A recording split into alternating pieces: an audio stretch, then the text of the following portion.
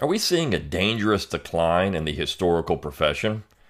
I'll talk about that on episode 764 of The Brion McClanahan Show.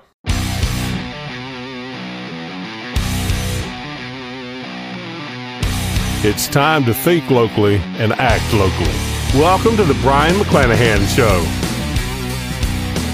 Welcome back to The Brion McClanahan Show. Glad to be back on the program. Very glad to be here. Don't forget to follow me on Twitter, like my Facebook page, and subscribe to my YouTube page where you can watch this podcast. Again, find all those social media accounts on my webpage, BrionMcClanahan.com. That's BRION, McClanahan.com. Give me that email address while you're there. I'll give you a free ebook, Forgotten Founders, free audiobook of the same title, read by yours truly.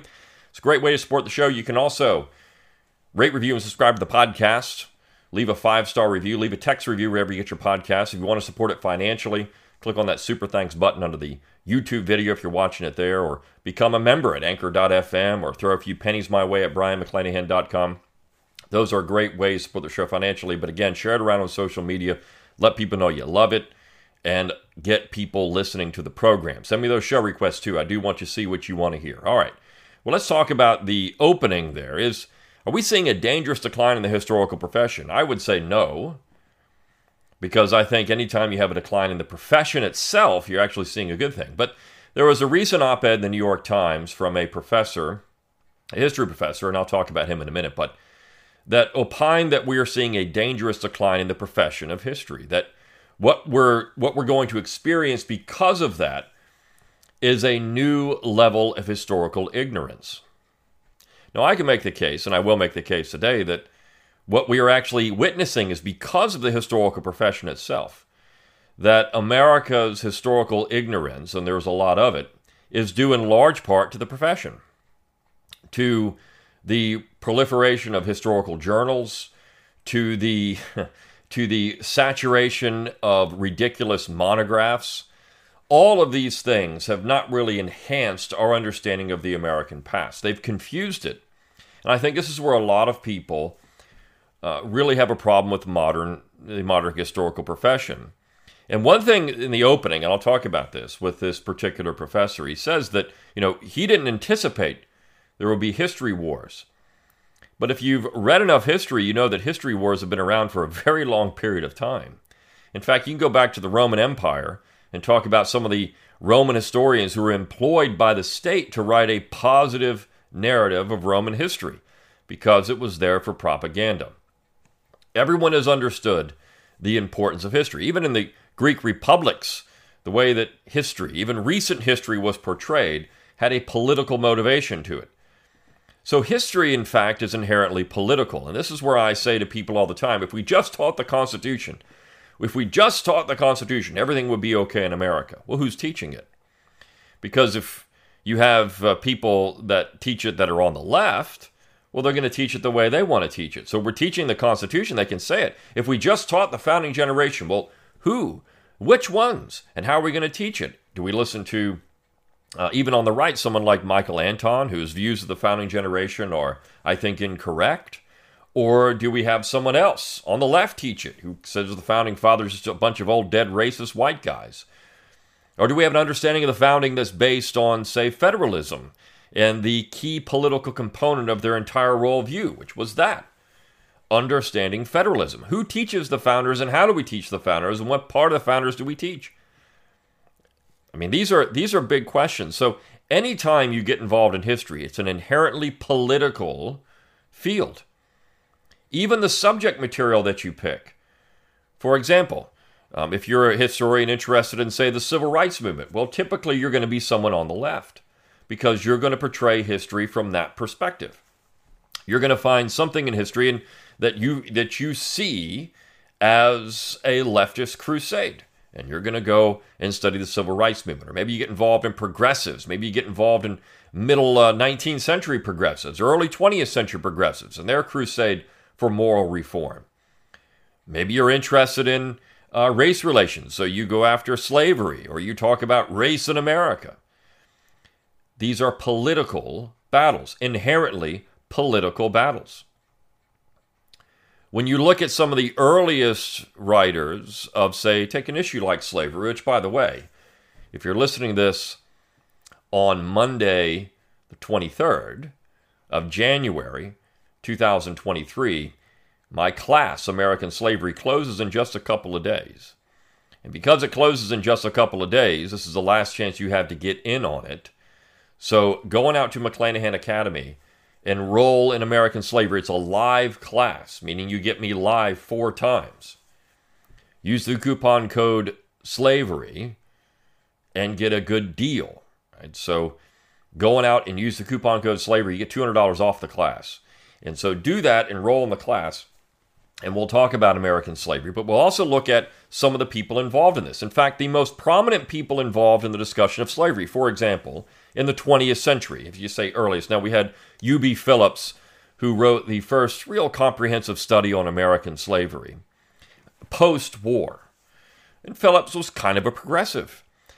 You also had, early on, if you look at before the war, the people most interested in writing negative accounts of it, of course, were Northern reformers. You had some Southerners who were critical of it, certainly, even going back to the founding generation, critical of the institution. In fact, all the earliest anti-slavery societies were in the South. But regardless, you have this political motivation here. People like Eugene Genovese, early Marxist.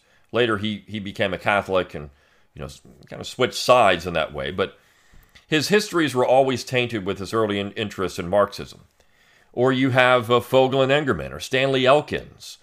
All of these people. These were people who were on the left, interested in the study of slavery because they thought that it had an impact on modern society in the middle of the 20th century. So they wanted to find a link. C. Vann Woodward was a Southern progressive. They're trying to find a link. So political motivation and political worldview always colors how you think of the past. It's inevitable. This is one of my favorite books, Novick's That Noble Dream, where he talks about historical objectivity and how it doesn't really ever exist. And so what we're talking about in the history wars, as I get into this piece of the New York Times, is not a war over history, it's a war over interpretation of history. Interpretation of history is what's being questioned right now. And of course, this particular author thinks that once we lose the historical profession, quote unquote, we're going to have a problem because nobody will write history anymore. And I find that to be completely insane. People will still write history, and a lot of people still do write history, even if they're not professional historians.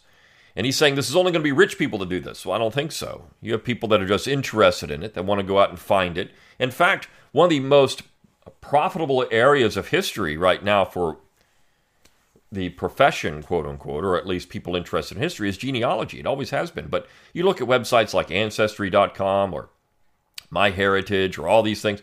I mean, they are profiting extensively on amateur historians. People are just trying to find information about their families. I saw there's a documentary series coming out. There's a woman that is in New York, and she was just going back and looking at her history, and she found that she had Confederates of color in her past. And she was shocked, but she said, if you watch the video, she doesn't know what to do with this. She says this, I don't know what to do with it. I don't know how to process information. We were told that that the United States was good, the Confederacy is bad, these are evil people, slavery, etc. And now I've got ancestors who were fighting for the Confederacy, or at least supported the Confederacy, not only that, perhaps owned slaves. And she's basing that on a book by a guy named Gary Mills, who's now dead, but he taught at the University of Alabama for years, and he wrote a book about Creoles in Louisiana, about these free people of color, because that's what they were, and that they supported the Confederacy. He has a nice little section of his book on it. This is something that I guess, Kevin Levine never really paid attention to, but regardless, she was shocked by this and didn't know how to process it. Why? Because of professional historians. Now, Levine, who I'm very critical of, is actually an amateur. This is the thing. Well, we're never going to get good history. Well, a lot of lefties love that book, Searching for Black Confederates. Levine's an amateur.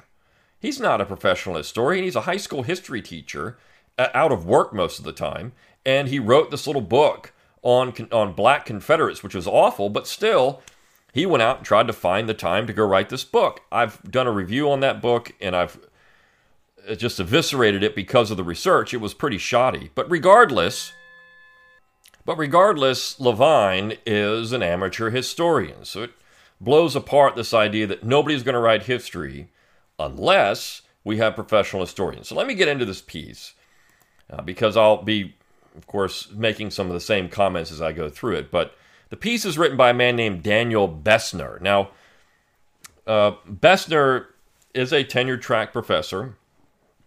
He's very concerned about the future of the profession for tenure-track. And it is, I mean, it's a bloodbath out there. There are very few tenure-track history professions available. You have a lot more PhDs than you have positions. And so people have asked me all the time, how do I get into what you do?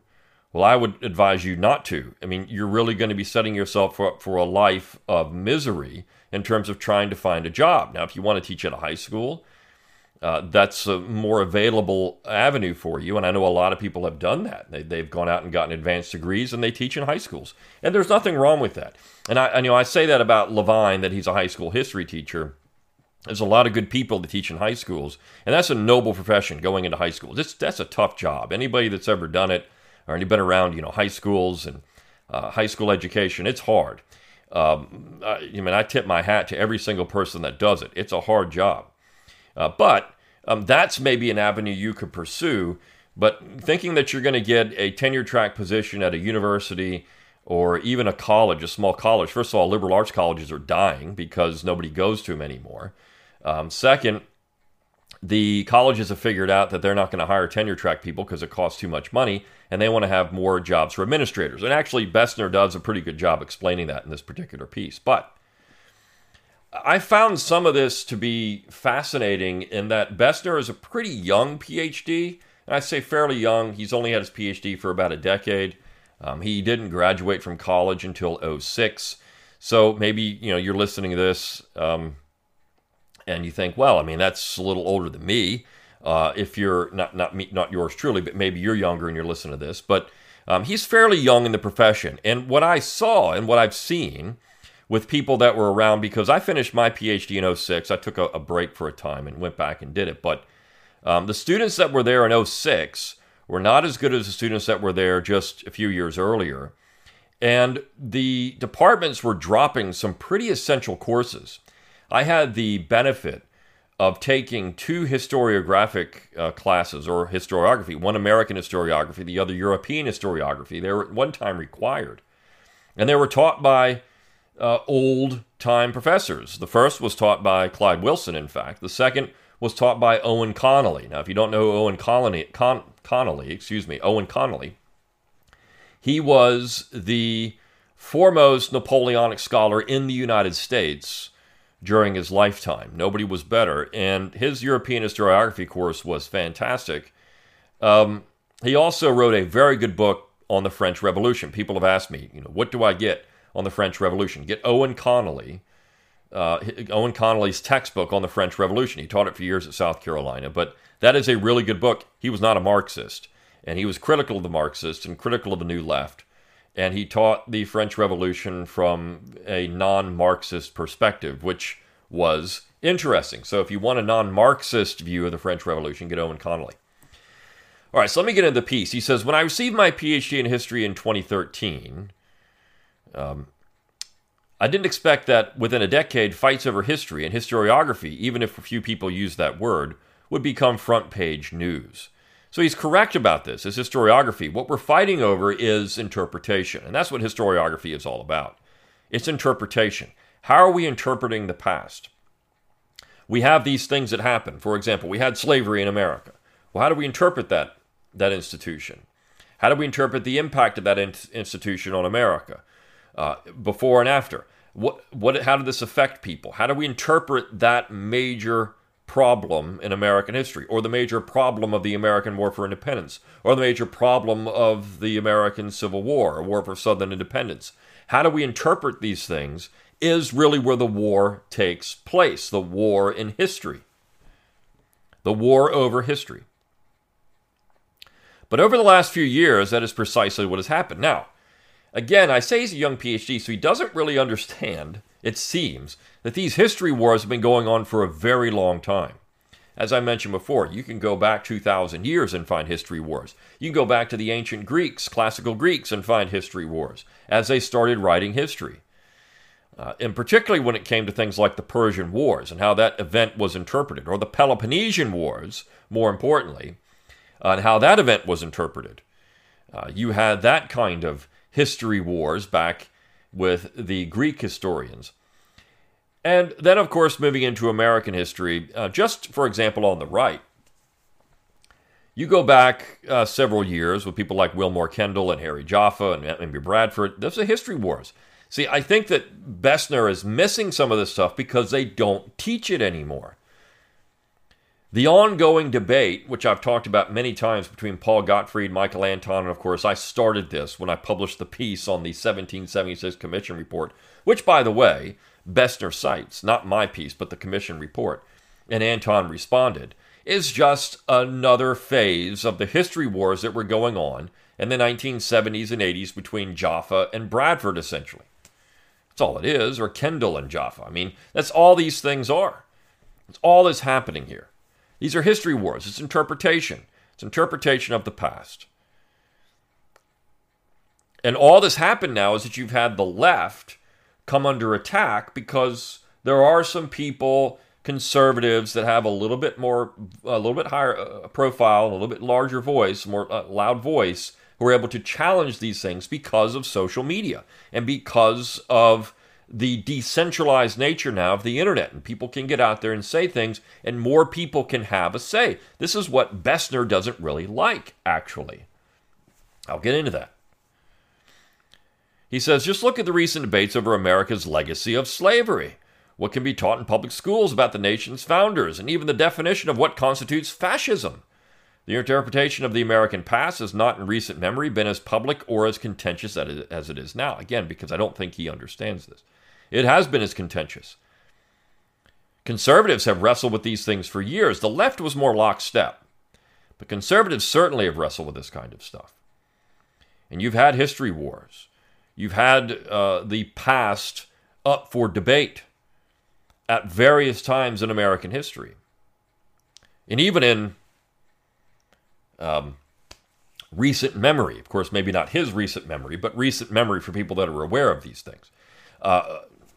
Look, at the Abbeville Institute on January 16th, there was a piece by Boyd Cathy, and it was about the creation of Martin Luther King Day and how that was basically a history war. You had people criticizing the establishment mainstream version of why we needed a King holiday, and this was a history war. How was King remembered for history, for posterity? That was up for debate. So Bessner says maybe it started with the New York Times Magazine 1619 Project. No, it didn't start with that. Of course, this did lead to a much more open discussion about these things. For whatever you think about the 1619 Project, it did stimulate discussion. And of course, again, at the Institute, they're producing the 1607 Project, which is a counter to this. Not two sides of the same coin, but a complete counter to the 1619 Project, which sought to reframe the country's history by placing the consequences of slavery and the contributions of black Americans at the very center of our national narrative, and which accompanied a national reckoning about race. No, not a national reckoning, but I don't think it's done any kind of reckoning at all. I mean, I think that people were hungry for this because they want to blame something or somebody for something that they think is an injustice. And look, I've talked a lot about this, but in various places. But none of the people that wrote in the New York Times 1619 Project were really professional historians. I mean, there were people that were academics mostly, but even Nicole Hannah-Jones is not a professional historian. So when he talks about if we lose professional historians, we're going to lose good history, like the 1619 Project, it blows apart his whole narrative. That was written by essentially amateurs and people out of the field. And this is the case.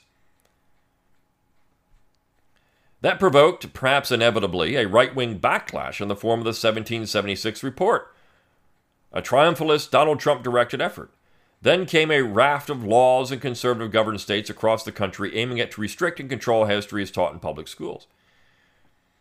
1770. Yeah, see, again, when I wrote in Chronicles, picking apart the 1776 report, the commission, this is where people like Michael Anton didn't like it.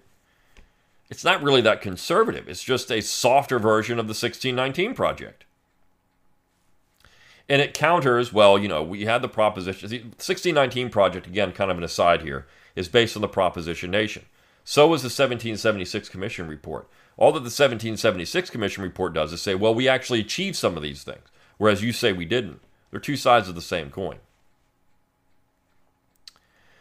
History, as historian Matthew Karp has written, has become a new kind of political priority. No. It's not new. Matthew Karp is a socialist, first of all, and he's written a book on Calhoun that was simply based on his political persuasion. You have to tear down someone like Calhoun.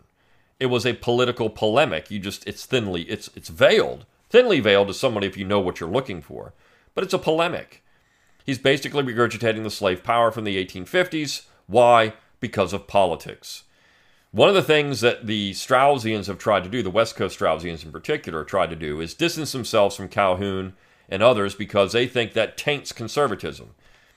If Russell Kirk says Calhoun is a conservative, well, then that means you're all just a bunch of racists. And so Karp knows what he's doing. If you can attach that back to conservatism, well, then conservatives are just a bunch of racists. You see, we're still just doing the same old thing. Karp is a LARPer. He walks around in flannel shirts and thinks he's one of the people. He never really was any of that. But regardless, he's a LARPing socialist. Has become a new kind of political priority for people across the political spectrum. A means to fight over what it is to be an American, which values we should emphasize, which groups we should honor, which injustices we should redress.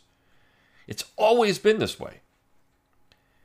This has always been. I mean, look, you go back and you look at early 20th century history or late 19th century history. This is exactly what historians are doing then.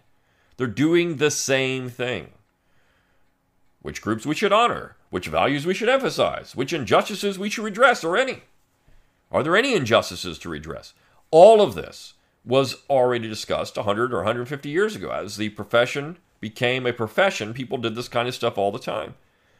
And amateur historians were doing the exact same thing. History is inherently political. It's not a new kind of political priority. It's always been political. It's always been subjective. Always. The historical profession has likewise been roiled by controversy. Last August, James H. Sweet, the president of the American Historical Association, published an essay in which he argued that present-focused narratives of African slavery often represent historical erasures and narrow politics. This is true. He was actually saying something that was true. Now, of course, the left didn't like that, so they excoriated him for it and forced him into getting into a fetal position and then tucking his tail between his legs and apologizing for what I have yet to understand. But he was correct about this. Again, the Novick book, That Noble Dream. You couldn't really publish a book like that now and call out the left for being a bunch of fascists, which is what they are, intellectual fascists. I'll never forget, I'll always remember this, in graduate school, when a professor of mine showed a chart, and I've said it on this podcast before, about Reconstruction and the interpretations of Reconstruction. And now you had a much more vibrant discussion about Reconstruction and the time before Eric Foner became such a dominant figure in the field. It was all these different interpretations and different studies, and then it all narrowed out to race because of Eric Foner. You see, the leftist fascists, which fascism really is a leftist ideology, the leftist fascists have controlled the narrative.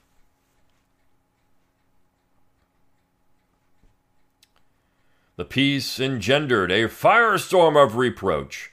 Firestorm. These lefties really love themselves. A firestorm. We're going out there. We're starting a firestorm against this guy. We're so powerful. Keyboard, firestorm. With scholars variously accusing Dr. Sweet of attempting to delegitimize new research on topics including race and gender. Some even accused Dr. Sweet of outright racism. Of course, he wasn't. The guy's a leftist, just like them. Same thing with someone like John T. Edge, who is, wrote this book, The Potlicker Papers. It's all about race. But he is not sufficiently woke enough most of the time. And so you have to go after John T. Edge. See, these people consume their own. And that's the issue with all of this. It's perpetual revolution. Sweet's not a racist. He's a leftist, just like they are. But he didn't say the properly defined and narrowly defined social justice terms. And he criticized what they're doing as perhaps troubling and long-term destructive, as the piece says, for the historical profession. Because when you lose real inquiry and you focus too narrowly on certain things and say this is it, and you can't have deviation from that, like Sweet tried to do, well, then you've lost the profession anyways. What Bessner is not realizing is that what he's arguing for is what's destroying the profession. Yet as Americans fight over their history, the historical profession itself is in rapid, maybe even terminal decline. 12 days after Dr. Sweet published his column, the AHA released a jobs report that makes for grim reading. The average number of available new tenure-track university jobs, which are secure jobs that provide living wages, benefits, and stability, between 2020 and 2022 was 16% lower than it was for the 4 years before the pandemic. The report further notes that only 27% of those who received a PhD in history in 2017 were employed as tenure-track professors 4 years later. As I've said, do not go out and get a PhD in history. You have a 1 in 4 shot, a 27% shot of getting a tenure-track job. Most of the time you're going to be an adjunct, and that's if you can even find the adjunct jobs, and you're going to be living pretty paltry life. You're not going to be able to support a family on this. Go teach in a high school. Go do something like that. Become an amateur historian. Go out and, look, Kevin Levine, for all the problems with his book, has shown that you can go teach in high school and go write history. And you can get published. You can do all of this stuff. You just don't have this tenure track position. The work of historians has been deprofessionalized, and people like myself who have tenure-track jobs will be increasingly rare in coming years. This is a good thing. Deprofessionalization actually will produce, I think, better histories in the long run, because you won't have to toe the line, so to speak, on everything that the tenure-track, the establishment profession would make you want to do. I refer back to this. Cynthia Nicoletti wrote a book on secession and Jefferson Davis and the trial of Jefferson Davis.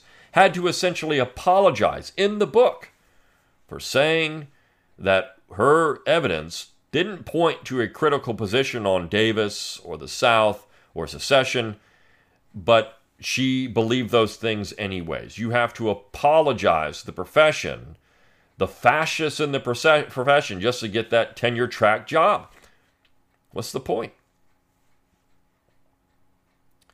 This is true for all academic fields, not just history. As Adriana Kesner, Tom D. Poella, and Daniel T. Scott note in their book, The Gig Academy, about 70% of all college professors work off the tenure track. The majority of these professors make less than $3,500 per course, according to a 2020 report by the American Federation of Teachers. Jobs that used to allow professors to live middle-class lives now barely enable them to keep their heads above water. What is to blame? In the past generation, the American university has undergone a drastic transformation. To reduce costs, university administrators have dramatically reduced tenure. And as the protections of tenure have withered away, non-teaching university staff sizes have exploded. From 1976 to 2018, full-time administrators and other professionals employed by these institutions increased by 164% and 452%. According to a 2021 paper on the topic. Professors have been sacrificed on the altar of vice deans. Again, 100% true. The administration thinks they are the college. The college is a business, and it's to push people through to get degrees. That's what the whole point is. The college would not exist without the professors, but the administrators believe that it will. And this is the catch in all of this stuff. He's exactly right about this. And why do they have to reduce costs? They don't have to. A lot of these schools are sitting with large endowments. Now, some of them are not, and they're just trying to get by. But again, you would not have a college without professors. But what they figured out is that if you hire a whole bunch of adjuncts, Well, you can make money because full-time professors cost money. Adjuncts do not. Adjuncts do not. Now, one of the other things happening in education is that we're seeing a decline in college students. It's dramatically going down. We're going to see it for a while. So you're having fewer and fewer students. There was an explosion in colleges and universities, and then that's shrinking again. So you had a lot of people got in, and now those jobs are going away, and they're not being replaced because there's no need for them anymore. That's also happening. At the same time, in an effort to fund research that might redound to their financial benefit and to demonstrate their pragmatic value to politicians and the public, universities have emphasized science, technology, engineering, and math at the expense of the humanities. As the American Academy of Arts and Sciences reported, citing data from 2019, spending for humanities research equaled 0.7% of the amount dedicated to STEM R and D. STEM R and D, right? So more people going into the hard areas, not humanities, history, literature. And that is unfortunate. But again, it's because of jobs. The humanities, including history, are often considered more an object of ridicule than a legitimate lane of study. Look no further than statements from politicians. Rick Scott, the former governor of Florida, assembled a task force in 2020 that recommended that people who major in history and other humanities fields be charged higher tuition at state universities. In 2016, Governor Matt Bevin of Kentucky said that French literature majors should not receive state funding for their degrees. Even more recently, in 2021, Governor Ron DeSantis of Florida mocked people who go into debt to end up with degrees in things like zombie studies. It's not just Republicans. President Barack Obama remarked in 2014 that folks can make a lot more money, potentially, with skilled manufacturing or the trades that they might make with an art history degree, implying that if a degree didn't make money, it isn't worth it. Mr. Obama later apologized to the University of Texas art historian for his remarks, clarifying that he did believe an art history was a valuable subject. Again, I mean, it's just stupid. Oh, well, I'm sorry I offended this art history professor. But I do agree art history is a valuable subject. And if you can study these things and go out and do something else, that's great. But when you get, again, the idea of the universities to produce more and more students and graduate students, I mean, you can charge graduate students more and they get these degrees and they can't do anything with them, then you do run into problems. These material and ideological assaults have engendered a steep decline in undergraduate humanities majors. In the 2018-19 academic year, only 23,923 graduating undergraduates received degrees in history and related fields, which, as the AHA notes, is down more than a third from 2012 and the smallest number awarded since the late 1980s. Again, we're seeing a shrinking number of college students, but also people are moving away from these degrees. It's 23,000 graduating undergraduates got a history degree. 23,000. Now, are there enough jobs for these people out there with those degrees to do anything? You can go into history, again, teaching history in high school, you could probably find a job. Lots of high schools need people. Maybe you could do that. But it's very hard if those people all went to graduate school. Well, there's not 23,000 jobs for history PhDs. There's like 23. So you see, it declines exponentially. Private groups, which traditionally provided significant financial support to budding humanities scholars, have taken the hint and increasingly stopped supporting the humanities and soft social sciences. The Social Science Research Council recently ended its International Dissertation Research Fellowship Program, which in the last 25 years funded over 1,600 scholars exploring non-U.S. cultures and U.S. indigenous communities, declaring that the program accomplished many of the goals it had set for itself. The Ford Foundation has similarly decided to conclude its long-running National Academics Fellowship Program for historically marginalized scholars in order, the Foundation's president declared, to invest more deeply in movement-building work. It's the end of history. The consequences will be significant. Now, this is where you get into hyperbole, because I don't think there's ever going to be this dramatic loss of history. Not when you can point to example after example of amateurs writing good history. Entire areas of our shared history will never be known because no one will receive a living wage to uncover and study them. That's not true. It's not true at all. People will go out and still do this stuff. It's implausible to expect scholars with insecure jobs to offer bold and innovative claims about history when they can easily be fired for doing so. Well, he's actually pointing against the own leftist fascists in the universities, because try to go out and make a bold and innovative claim that goes against the Eric Foner School, for example, and you won't get a job.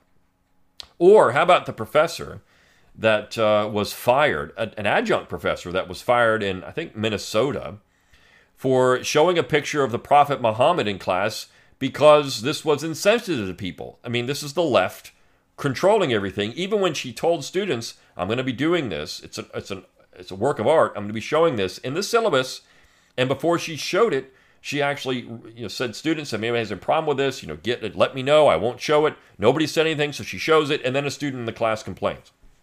So they fired her. Well, what's going on there? Is that conservatives, or is that a bunch of leftist dopes? Instead, history will be studied increasingly by the wealthy, which is to say those able to work without pay. By the wealthy. I mean, come on. It's easy to see how this could lead American historical scholarship to adopt a pro-status quo bias. It's already done that. The status quo now is the left. So, I mean, we're going to have that in perpetuity if you believe what Bessner is saying here. These people really believe they're out there finding all these new things and changing the way we think about it. They're all just funneling into the same stupidity. They really believe that they are these social justice crusaders, and they're sticking it to the man when they are the man. This is the funniest part about all of it.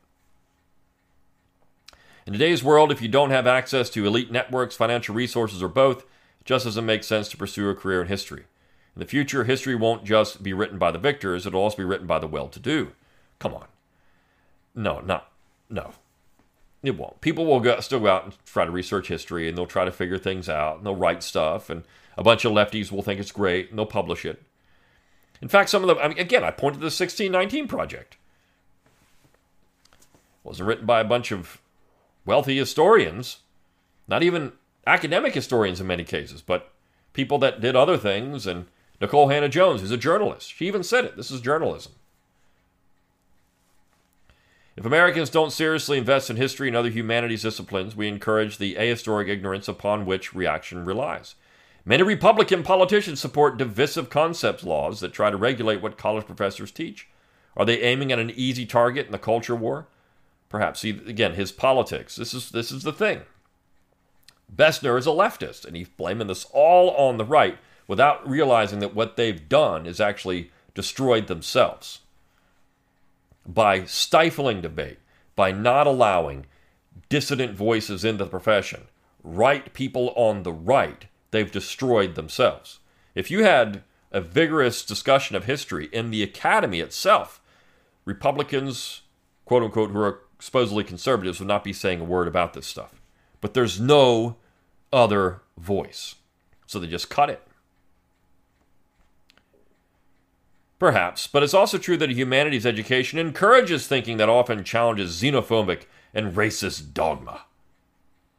Progress depends on studying and arguing about the past in an open and informed manner. This is especially true in a moment like our own, in which America's use of history to fight over which vision of the country will dominate politics. If there are no historians to reflect meaningfully and accurately on the past, then ignorance and hatred are sure to triumph. Again, a bunch of hyperbole. Actually, reflect meaningfully and accurately, these people don't do that. The lefties don't do that. They don't reflect meaningfully and accurately on anything.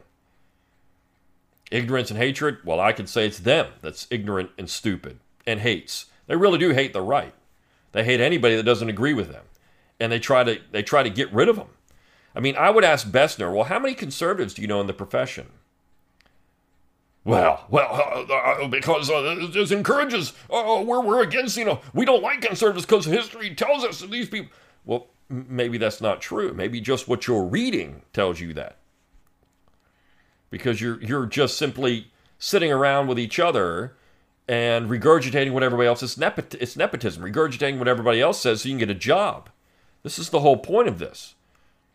That's why people are upset about this stuff. Without professional historians, history education will be left more and more into the hands of social media influencers, partisan hacks, and other unconcerned with achieving a complex, empirically informed understanding of the past.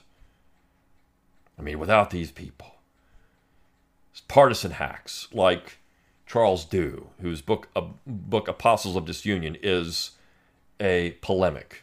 That's all it is. He tells you from the beginning that's what he's doing. It's polemic. Partisan hacks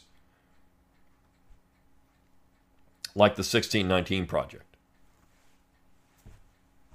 or the 1776 Commission Report. Either one. Take, for example, Bill O'Reilly's 12 books and counting, Killing series, the best-selling nonfiction series of all time, according to Mr. O'Reilly's publishers, whose very framing sensationalizes the past by focusing on the deaths and destruction of some of the most influential men and powerful nations in human history. So see, Bill O'Reilly. We're going to get all our history from Bill O'Reilly. And look, I think that's awful. Bill O'Reilly's books, particularly ones that are focused on Lincoln and others, are stupid. They're ridiculous. The same could be said about Rush Limbaugh's Rush Revere series for young people, in which a time-traveling and tri-cornered hat Mr. Limbaugh teaches about some of the most exceptional Americans.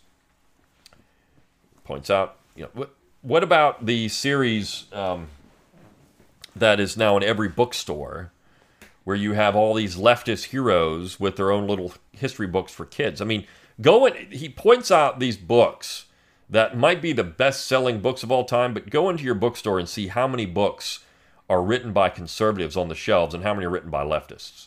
I mean, just go look at it. If you go into the new nonfiction section, everything is about race, and it's all popular stuff, and this is what people read. The conservative market, the conservative section, or any conservative books is very small. This is just, these people live in a fantasy world where somehow it's a boogeyman. Bill O'Reilly and Rush Limbaugh are boogeymen. They're straw men. You have to, look at these books. If we don't have real historians like me, you're just going to have Bill O'Reilly and Rush Limbaugh out there teaching history, and we can't have that. Or look at Twitter. Consider Twitter, where debates over history regularly erupt and just as regularly devolve into name-calling. By who? Look, anytime you challenge a leftist on Twitter, they block you. It's just ridiculous. Because they can't be challenged. They're too thin-skinned. If professional historians become a thing of the past, there will be no one able to temper these types of arguments with cool-headed analysis and bring a seriousness of purpose, depth, and thoughtful consideration to discussions of who Americans are and who we want to be as a nation. Yeah, that's not really happening by any leftist. Look at Kevin Cruz, right? There's no thoughtful anything there. He's a snarky little hack who's a plagiarist and got called on it. And, of course, nothing really happened because they weren't going to do anything about it. But, the evidence is pretty clear that Cruz was dabbling in plagiarism. Now, again, nothing happened. I didn't think anything would happen. The university wasn't going to take away his job or anything. It wasn't going to happen. But he is someone that regularly blocks people that disagree with him.